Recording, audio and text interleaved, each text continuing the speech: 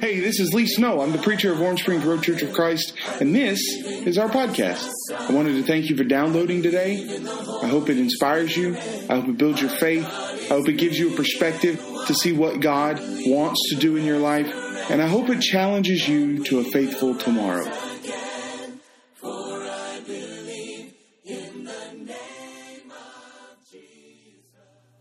It's good to see each of you. I'm so happy to be here. I love being able to be here with you all every opportunity that I do have. I wasn't too awful long ago that I was with you for the Vacation Bible School. That was a lot of fun. I enjoyed that. It's one of the real treasures and privileges of my life is being able to stand before you and preach. And so I'm excited about that always. I don't know if I've ever turned down an invitation. There may be a time that happens and I won't be able to say that anymore. But I think as of right now, I don't think I've turned down an invitation to preach. And so this is my favorite thing to do. Evangelism is difficult. And I don't say that just to get started and start off on a bad foot or anything like that. But evangelism is difficult. It's not easy. Few people truly have it figured out. And a lot of the time, we'll find somebody that really does have it figured out, and we'll kind of chase after them and try to get them to speak on that. There are a few very good preachers in the church in our country that just really have zeroed in on a good technique and a good method. What they're doing is working for them. They're having great success in getting Bible studies and getting people to come to the church and to begin their life of walking with Christ. And a lot of time we look at them and we'll kind of nod our head and say, "That brother's doing a great job," and then we just go about our day. We go about our lives, and nothing really changes. Most of us are sort of trying. We're trying to be evangelistic, but we really don't know where or how to start. I think that usually categorizes us. We know that it's a good thing. We know that evangelism is important, which is a word that is sometimes imitating. We know that telling people about Jesus is important, but sometimes we just don't know where to start. How do I do this? I don't know where to go, what to do, what to say to people. And really, it boils down to telling people about Jesus in America in 2018 is not easy. That's tough. That is tough. Going up to someone that you don't know and striking up a conversation with them about Jesus and telling them about the church is not something that is high on our to-do list. When we're going through the line at the grocery store, the first thing on our minds is scan my stuff, take my money, and let me leave. It's not, hey, let me tell you about Jesus. That's not on our minds. That's not something that we're thinking about. We may hand them a tract, and if that's what we're doing, I think that's a good thing. But it's difficult for us in doing this because talking to people about Jesus is confrontational. It puts us immediately on the defensive because we have to field questions that they might ask, and immediately puts them on the defensive. Who is this guy that's coming up and starting to talk to me about religion? You don't know me. Didn't you know that I'm the most faithfulest church person that ever went to the church that I go to? And everybody, at least in our area, goes somewhere. Very, very seldom do you find someone that doesn't go to church somewhere. And so, evangelism is a difficult thing. But it doesn't have to be. It doesn't have to be hard.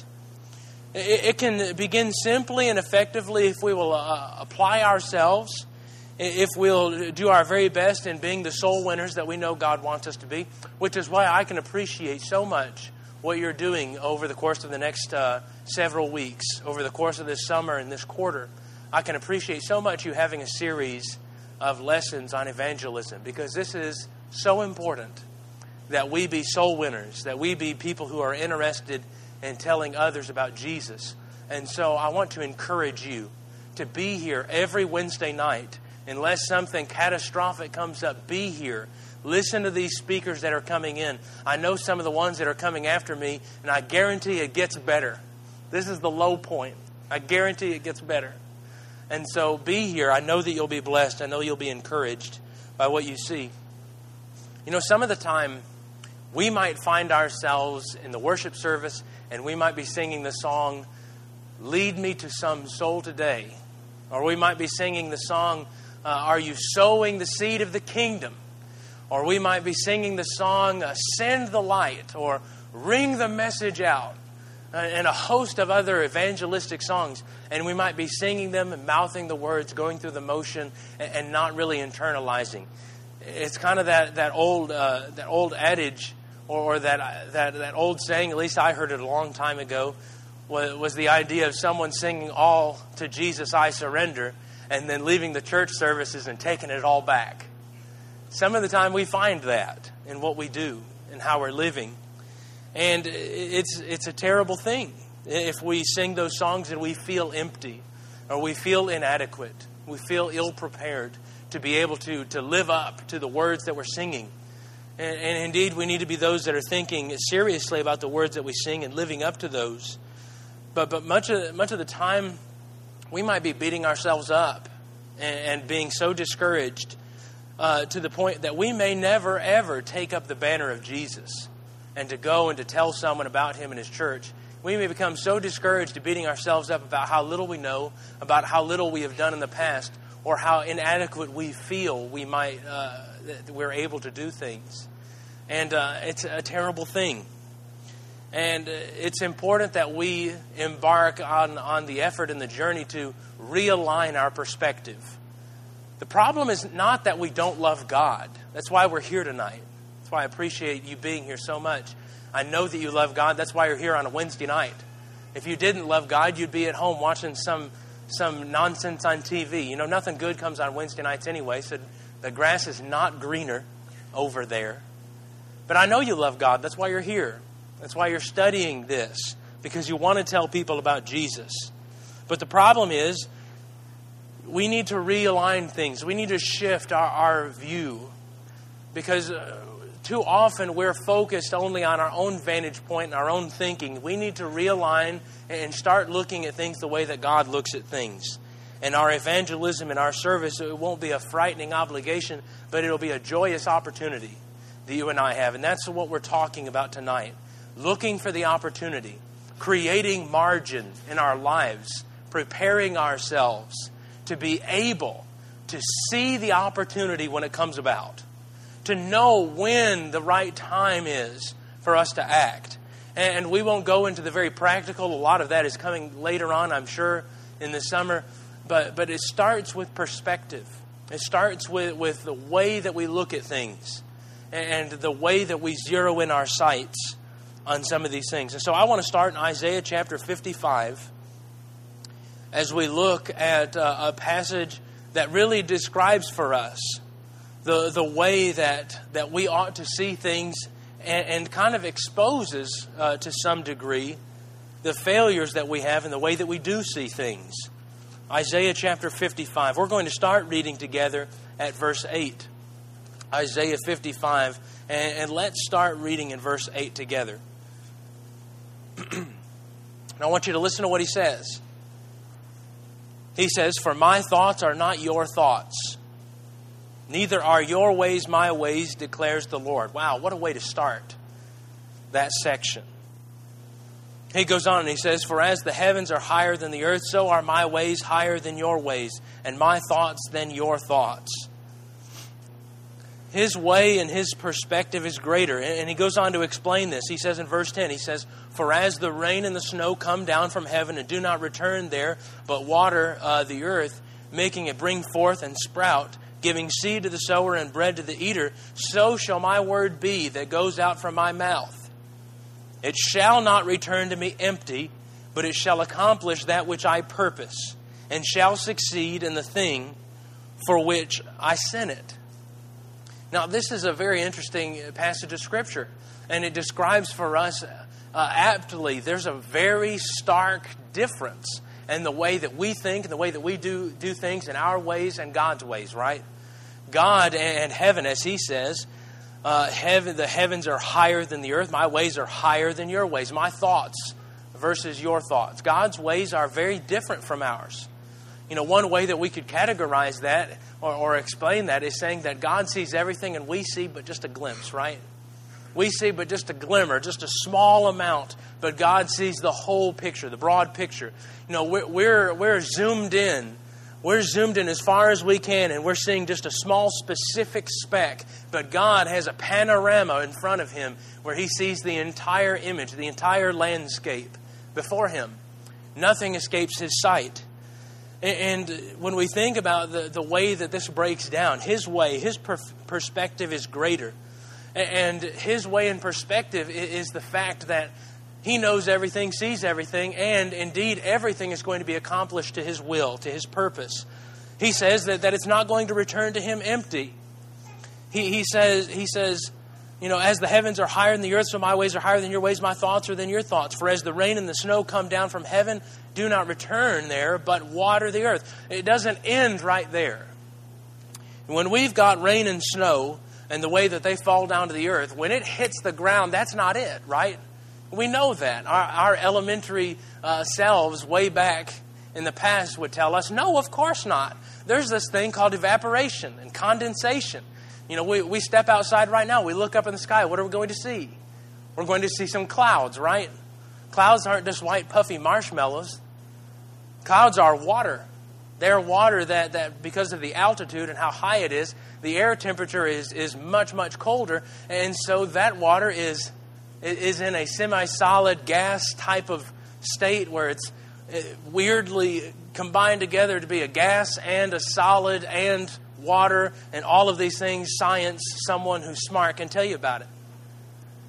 But it's not the end. When the rain comes down next week, and it's going to rain next week, just so you know, better watch out. When that rain hits the ground, that's not the end of it.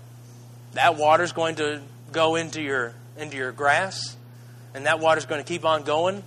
There's probably some water underneath there and some wells and various things, unless you live on sand, which I apologize. But, there's various other ways that water is going to be reused. Eventually, it all flows together. In the same way, God knows, God sees the way everything flows together. Nothing escapes His understanding. And the same is true in every area. What does He say? He says that it will not return to Him empty, but He says it's going to accomplish what I want it to. He says that it's not going to return empty, but it's going to accomplish that which I purpose. It shall succeed in the thing for which I sent it. And when we back up, it says, the rain and the snow comes down from heaven and do not return there, but water the earth, making it bring forth and sprout. It's going to flourish. It's going to do a great deal in going forth and accomplishing everything that I want it to.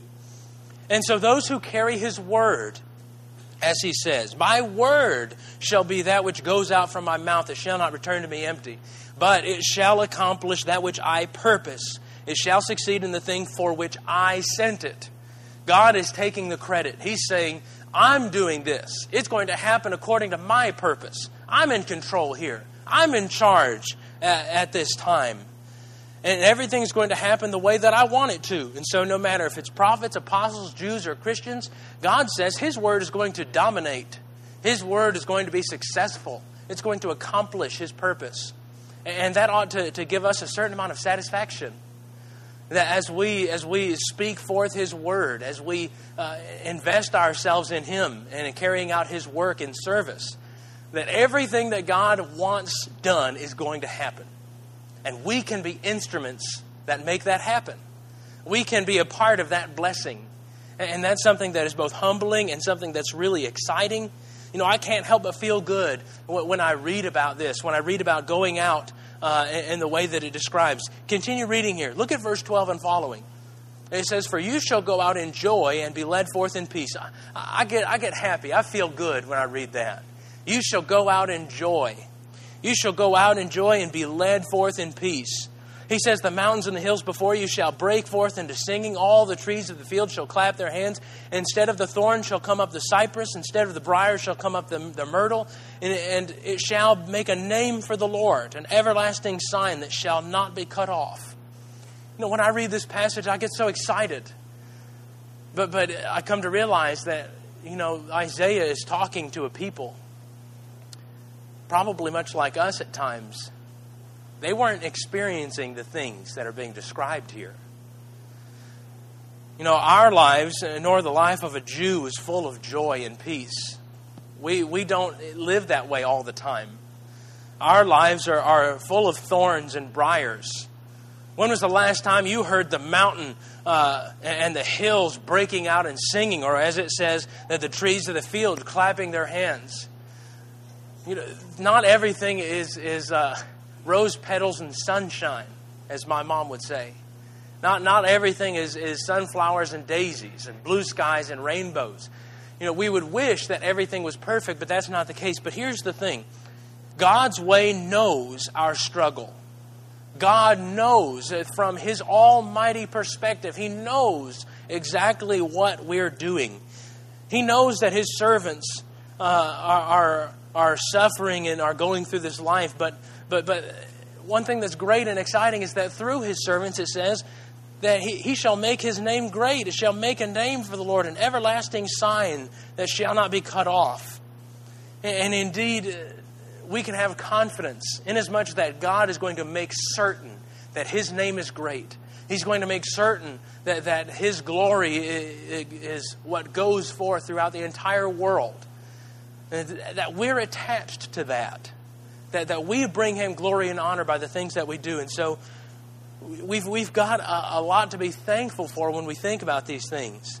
And one thing that we learn overwhelmingly from this is that God has a greater perspective. God has a greater vantage point than you and I do. You know, it's so difficult for us to try to imagine the scenarios where we might be effective in telling people about Jesus. But some of the time we're focusing so much on me, on my weaknesses, on my limitations, on my fallibilities, on my sin at times, and in the way that I'm still weak about things and I've got much to work on. We hope and we confide in God and His grace, but we need to also remember that God is not expecting us to do it alone. He's not expecting us to do everything by ourselves. He's promised us that He's going to be with us. When Jesus was speaking to His disciples just a short while before His ascension, He said, "Lo, I'm with you always, even to the end of the age."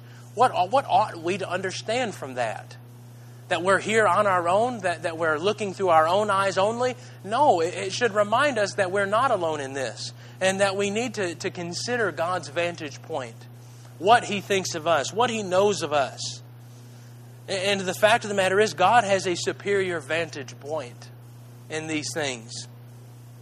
You know, a vantage point is something that is described or defined as a position or a place that affords a wider, broader, or advantageous perspective.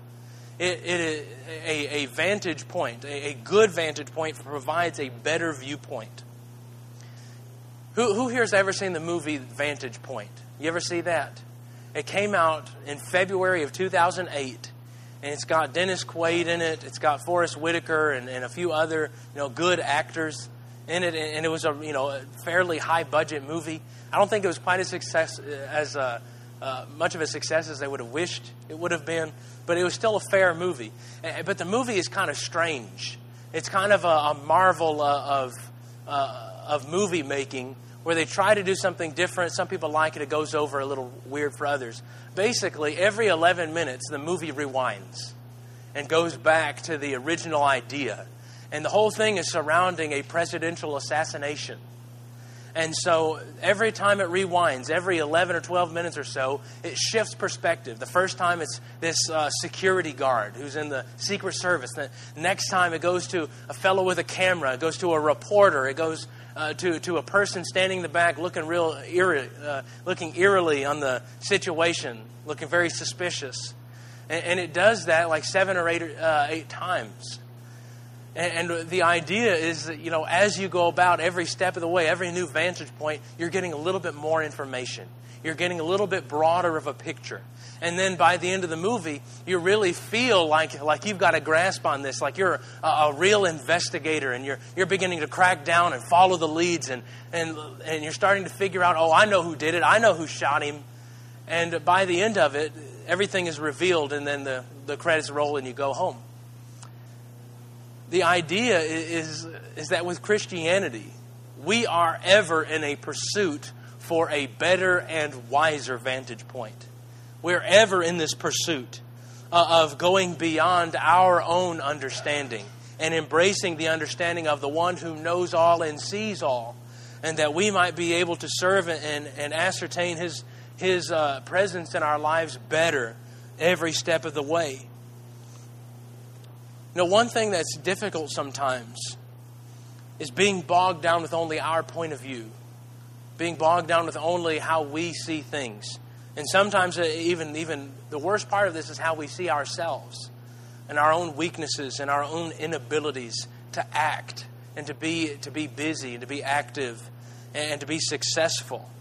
Sometimes we feel bad about the things that we do or the things that we don't do. And it really brings us down and causes us to be very negative. And you know, even only looking at things from our 21st century American angle and looking at things only through our 2018 glasses and trying to figure things out the best way that we can, it's not good enough. You know, we're not only meant to go into all the world as 21st century Americans. We're meant to go into the world with more understanding, with more knowledge, with a far broader and more specific in certain circumstances of a perspective. The kind of perspective that we only get from God. You know, when we narrow things in and we're looking only at our own experiences, looking only at our own defects, it can result in failing to see the opportunities because of what we're afraid of, because of the rejections that we've had in the past.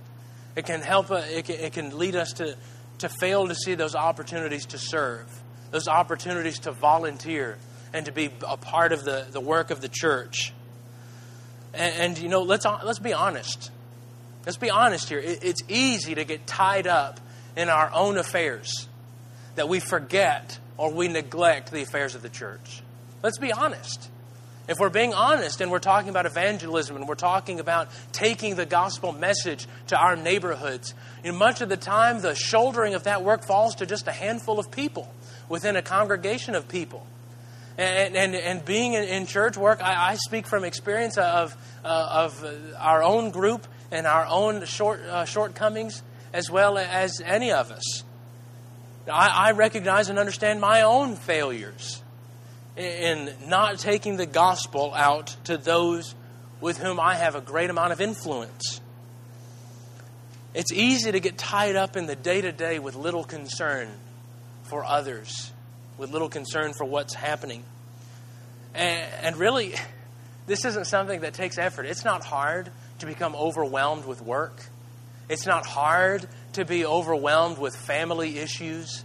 It's not something that takes any amount of effort to get tied in during the summer months and all of the plans that are happening, all of the vacations, trying to spend time with the kids before they go back to school, trying to see the grandkids a little bit before they go back to school. They get a little bit taller every time you see them, and it feels like time is slipping away from you. It's not hard that you know, something keeps breaking at the house and you keep having to spend those Saturday mornings and those Sunday afternoons fixing something. You do one thing and the next week something else breaks, and we go day in and day out, week after week, something happens. It keeps happening. We're just waiting, hoping, praying, you know, that one day everything will be taken care of, everything will be fixed, and then after we've set all those things aside, we can finally start working in the church. It's hard. It's not easy. You know, I'm reminded of a situation, of a scenario that was told to me while I was at camp a couple weeks back by a very good friend of mine. He was talking about, you know, a membership drive that they were having, or an attendance drive where they were encouraging all the members to invite one person.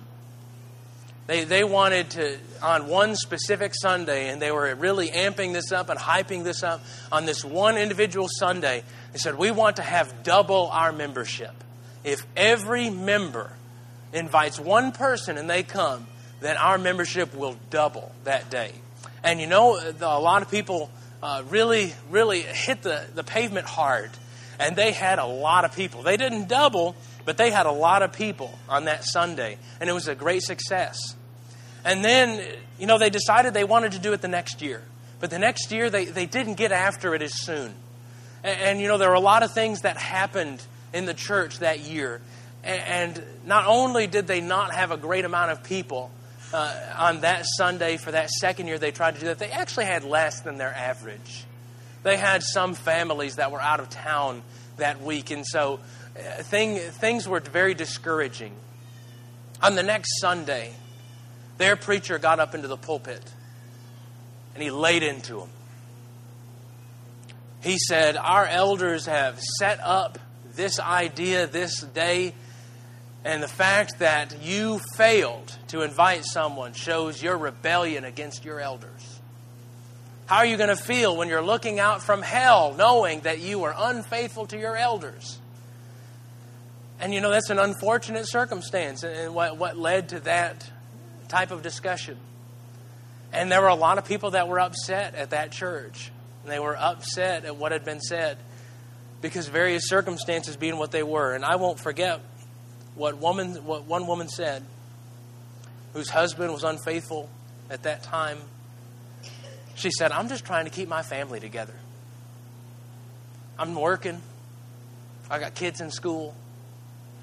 I'm just trying to keep this family together. And so I'm sorry for not having it in the forefront of my mind to invite people to church and to spend the short time that I have on the weekends away from work telling people about Jesus. These type of things, they happen all the time. Life happens. And understanding things through other people's vantage points is incredibly important. But one thing that you and I can trust and have a great amount of confidence is that God knows that young lady's vantage point. He knows what's going on in her life. And she will be held accountable to the point in which God does so. And that's for Him to determine, right? And what's so difficult is broadening that and getting outside of perhaps what you and I might say or think or ought to be happening without broadening this perspective and doing our very best to get it in line with God's perspective. We need to be about His work, but we also need to be realistic. We can be very hard on ourselves like that young lady was. We can be so hard on ourselves that we become so discouraged for not seeing the opportunities. That we can become so discouraged for not taking the step because we don't know how. We're not experienced in that. Baby steps are a thing. And being here tonight and being here every Wednesday this summer is a step in that direction. As every week, as you go a little bit closer, you begin to understand about how you can serve, how you can be busy, how you can be active in the kingdom, what you can do, what your part is in taking the gospel to those that you know and what you can do. And so, that vantage point is important. Understanding ours, but also understanding God's ways are above our ways.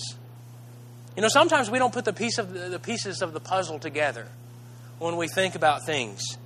But having the better vantage point gives us the advantage. You see these two things, that they are linked together. They are the same word. They have the same meaning. When you're at a better, a wiser vantage point, you are gaining the advantage. You are gaining a leg up, if you will, on these things. And having a better vantage point gives us the advantage, and when we're positioning our lives according to God's viewpoint of what He wants for His people, of His plan of taking the gospel to the whole world, and that of His Son in going to the cross and being sacrificial and allowing us to have that advantage of grace and mercy against our adversary, the devil, then it helps us in such a great way. Having that advantage is so important. This has become something that is quite apparent to me over the last few days as I've been thinking about this. With even just the various situations that have been occurring in my family over the past 18 months or so. It is a truly difficult thing to be 1,000 miles away from all of the family that you ever knew growing up. parents, siblings, aunts, uncles, cousins, every one of them 1,000 miles away from where we're standing. And you see them once a year, and you cherish those times you have together. You take a lot of pictures of the grandparents with the grandkids.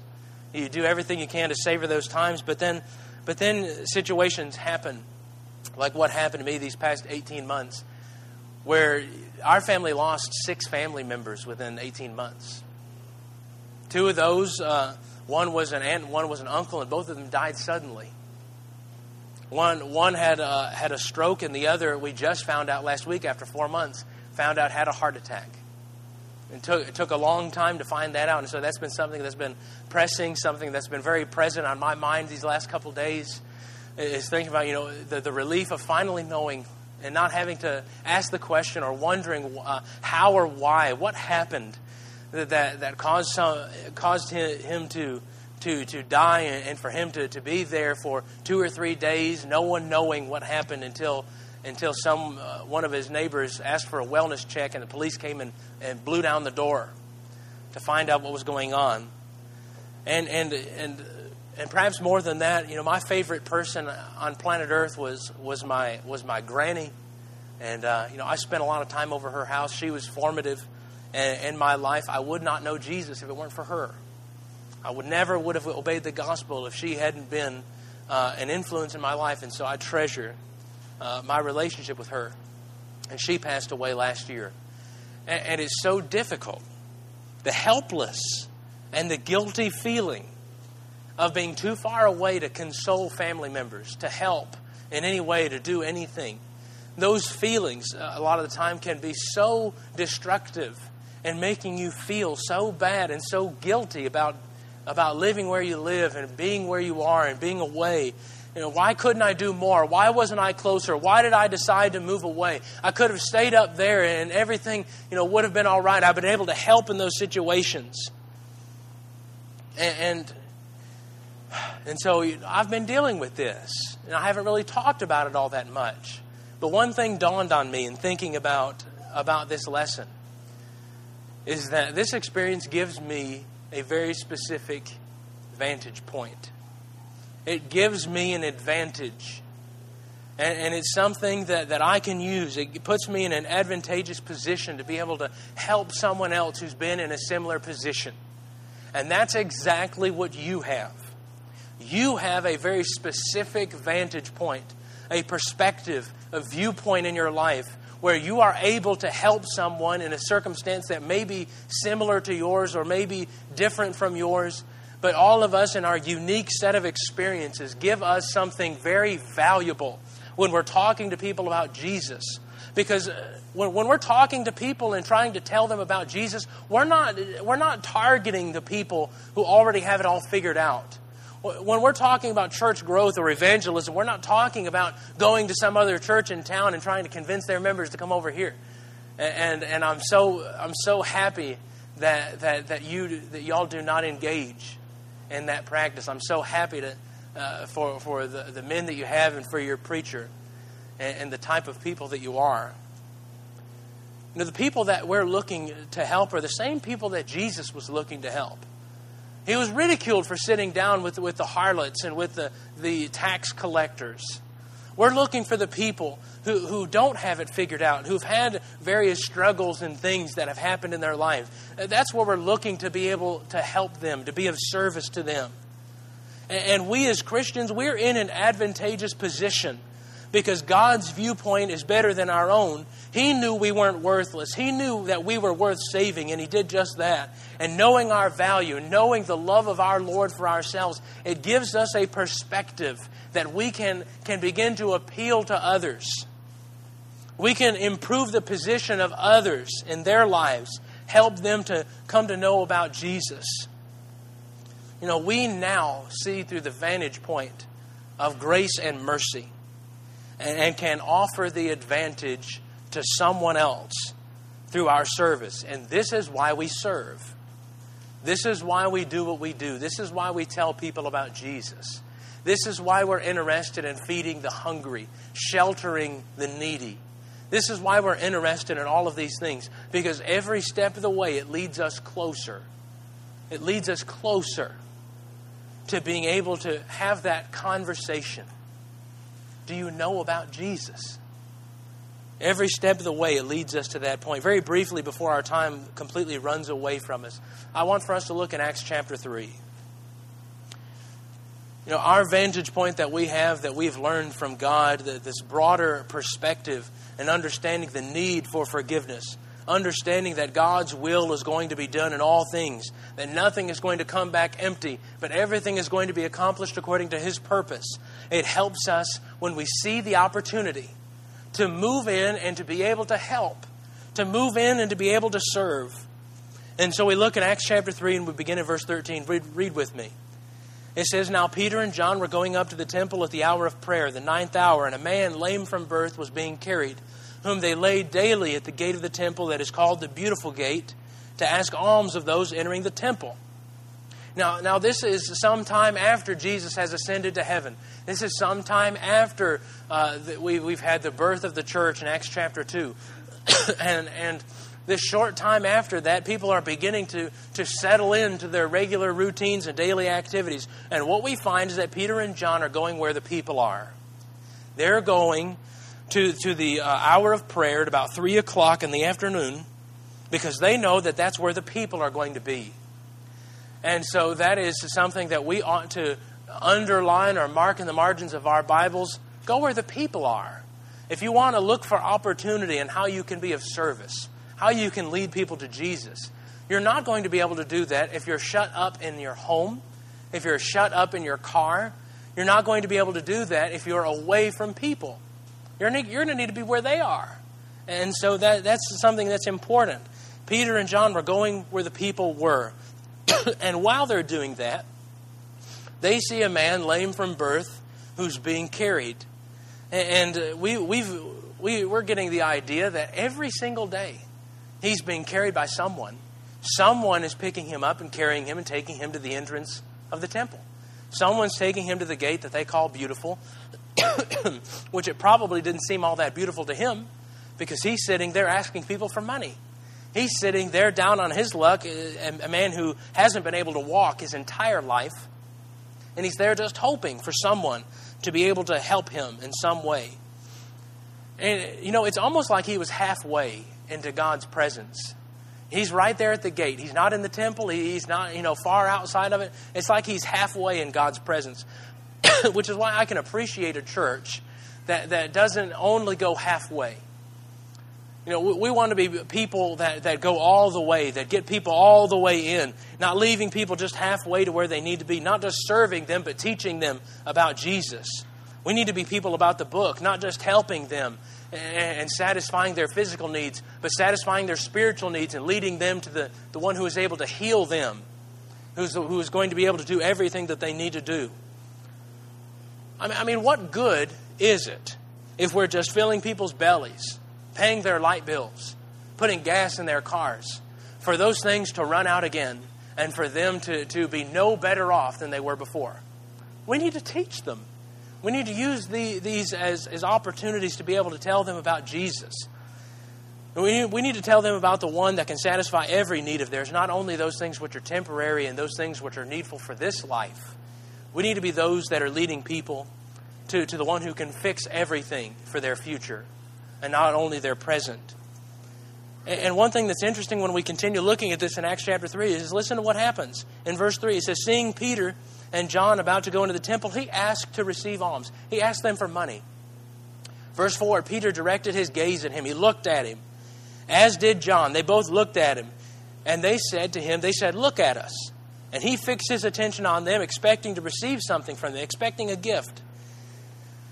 And Peter said, "I have no silver and gold, but what I do have, I give to you. In the name of Jesus Christ of Nazareth, rise up and walk."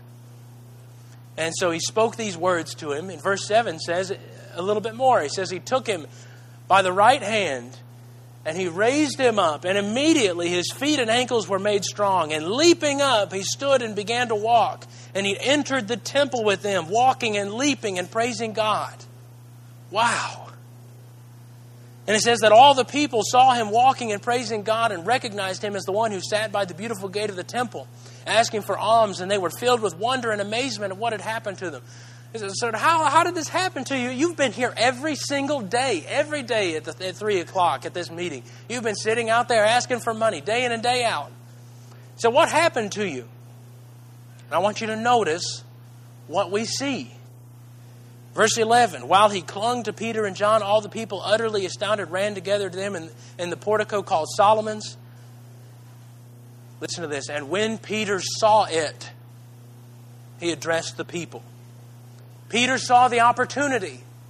He saw it right in front of him. All these things happen, and he said, this is my opportunity. And what we have in this case is this gospel sermon that he preaches to them. And he adds thousands into the fold. And what we see in this case, he addresses the people. He says, men of Israel, why do you wonder at this? Or why do you stare at us as though by our own power or piety we've made him walk? The God of Abraham, the God of Isaac, and the God of Jacob, the God of our fathers, glorified his servant Jesus, whom you delivered over and denied in the presence of Pilate when he had decided to release him. He said, we haven't done this by our own power, but we did this by the power of that fellow that you cast out. We did this by the power of Jesus. And Peter not only speaks these words to this man and heals him, but he gives them his actions. And that's a good example for you and I, that we're not only giving people words. You know, we look at James chapter 2. He says, what good is it? What profit is it if you see someone who is naked, destitute? That means they're completely lacking of all of their daily living needs. And you say, be warmed and filled, depart in peace. You know, if we were to translate that into 2018 American, we might say, bless your heart and go about your way. Bless your heart. Well, what good is it to say that and not give them the things that are needful for the body? And this isn't a passage that's talking about faith and works. These two things cannot be separated. And Peter illustrates that for us and gives us a good precedent to this. He gave him the words. He says, in the name of Jesus Christ of Nazareth, rise up and walk. He reaches out his hand and he lifts him up. He lifts him up so that he can do that. And you know, you and I, we're not in the miracle business. We're in the preaching business. We're in the service of the Lord. But sometimes when we come into contact with people that are lame, and you lift it up. That's why I love so much that VBS song that we sing sometimes. If you see a brother or sister in the way, we will stop and pick them up. So we won't tag along behind. You know, that's a good precedent for us. In our service and in our love for one another, and our love for everyone. If we see anyone in the way, we should stop and pick them up. And Peter does that for them. You know, day after day, that lame man lay there. I want you to imagine how many people walk past him. Every day, 3 o'clock, walk past him. But Peter and John, they don't walk past him. They stop and they look at him. And they say, look at us. And they heal him. Sometimes when we come into contact with people, they're people that have been passed over, people that have been stepped on, people that are unsavory individuals, people that have made a lot of mistakes. That's our target. We're not looking for the people that have got it all together. Jesus said, I've come not for the well, but for the sick and the needy. And that's what we're looking to do. We're offering the healing. Not through our own hands, as Peter says, but we're offering this healing through Jesus. And so we need to let our words come into contact with action. And so it's a great blessing for us to be able to do that. You know, when we answer the mandate of God to go into all the world and to preach the gospel to every creature, when we embrace our mission to carry on the work that God has given us. We're on a mission to bring Him glory. You know, Isaiah 55 said that it would make God's name great, an everlasting sign. Peter, he took no credit for this, but he referred to Jesus. You know, we're on a mission. You know, I've heard it put this way, that the church's mission is to reach the lost and teach the found. I've heard it also put this way, that the work of the church is threefold, in evangelism and edification and benevolence. That we're teaching the lost, building up the saved, and helping the needy. This is our mission. And this is all in an effort for us to bring souls to Christ, so that we're not getting them only halfway in, but we're getting them all the way in. We're people that have been mobilized by God. Acts 8:4 says that they went into all the world preaching the gospel. They were scattered about. And indeed, the fact that the gospel of Christ has come to Columbus, Georgia, is a wonderful sign of God's providence. The fact that it has come to here from Jerusalem, and that His gospel remains, and that the church is strong, is a sign of God's love, and we ought to be wholly thankful for that. And the people that are in your life that you have the opportunity to teach and to influence them, they are there because of God's providence. God has a plan, and you are a very vital and important instrument in carrying out His purpose. What did He say? He said, "My word that goes forth shall not come back to me void or empty, but it will accomplish whatever I purpose." Let that be through you. Let that be through the words that you give. And let's understand that we need to shout yes to the mandate to go into the world. We need to be about that mission. We need to understand that we are mobilized for this effort. All of us being uniquely qualified to serve within our own sphere of influence. But don't forget to wait for what is truly marvelous as we wait on the Lord. 1 Corinthians chapter 3, we're given an image, we're given hope, we're given great instruction about where we fit in the kingdom and in our effort. And it says this in verses 6 through 9. It says, "I planted, Apollos watered, but God gave the growth. So neither is he who plants nor he who waters or anything, but only God who gives the growth. He who plants and he who waters are one, and each will receive his wages according to his labor. For we are God's fellow workers. You are God's field, God's building." Let Him work through you. Let these words in Ephesians 3 be true in your hope and in your life as you look toward Jesus. To Him who is able to do far more abundantly than all that we ask or think, according to the power at work within us, to Him be glory in the church and in Christ Jesus throughout all generations, forever and ever. Amen. You and I have the choice. As we understand and we know God's ways are above our ways, His way is always going to succeed. You and I, knowing that, we can be a part of that great work. We can be a part of that work in His kingdom and in His vineyard, or we can be against it. We were talking the other day, we were describing things and talking like preachers do. We're asking the question, are you in the way or are you of the way? Let's make sure that we are of the way in the church, that we're not in the way of making sure that the work gets done. And so I hope that you'll think seriously about these things. Look for the opportunity. Look for the opportunities that are there for you to use your vantage point for God's glory.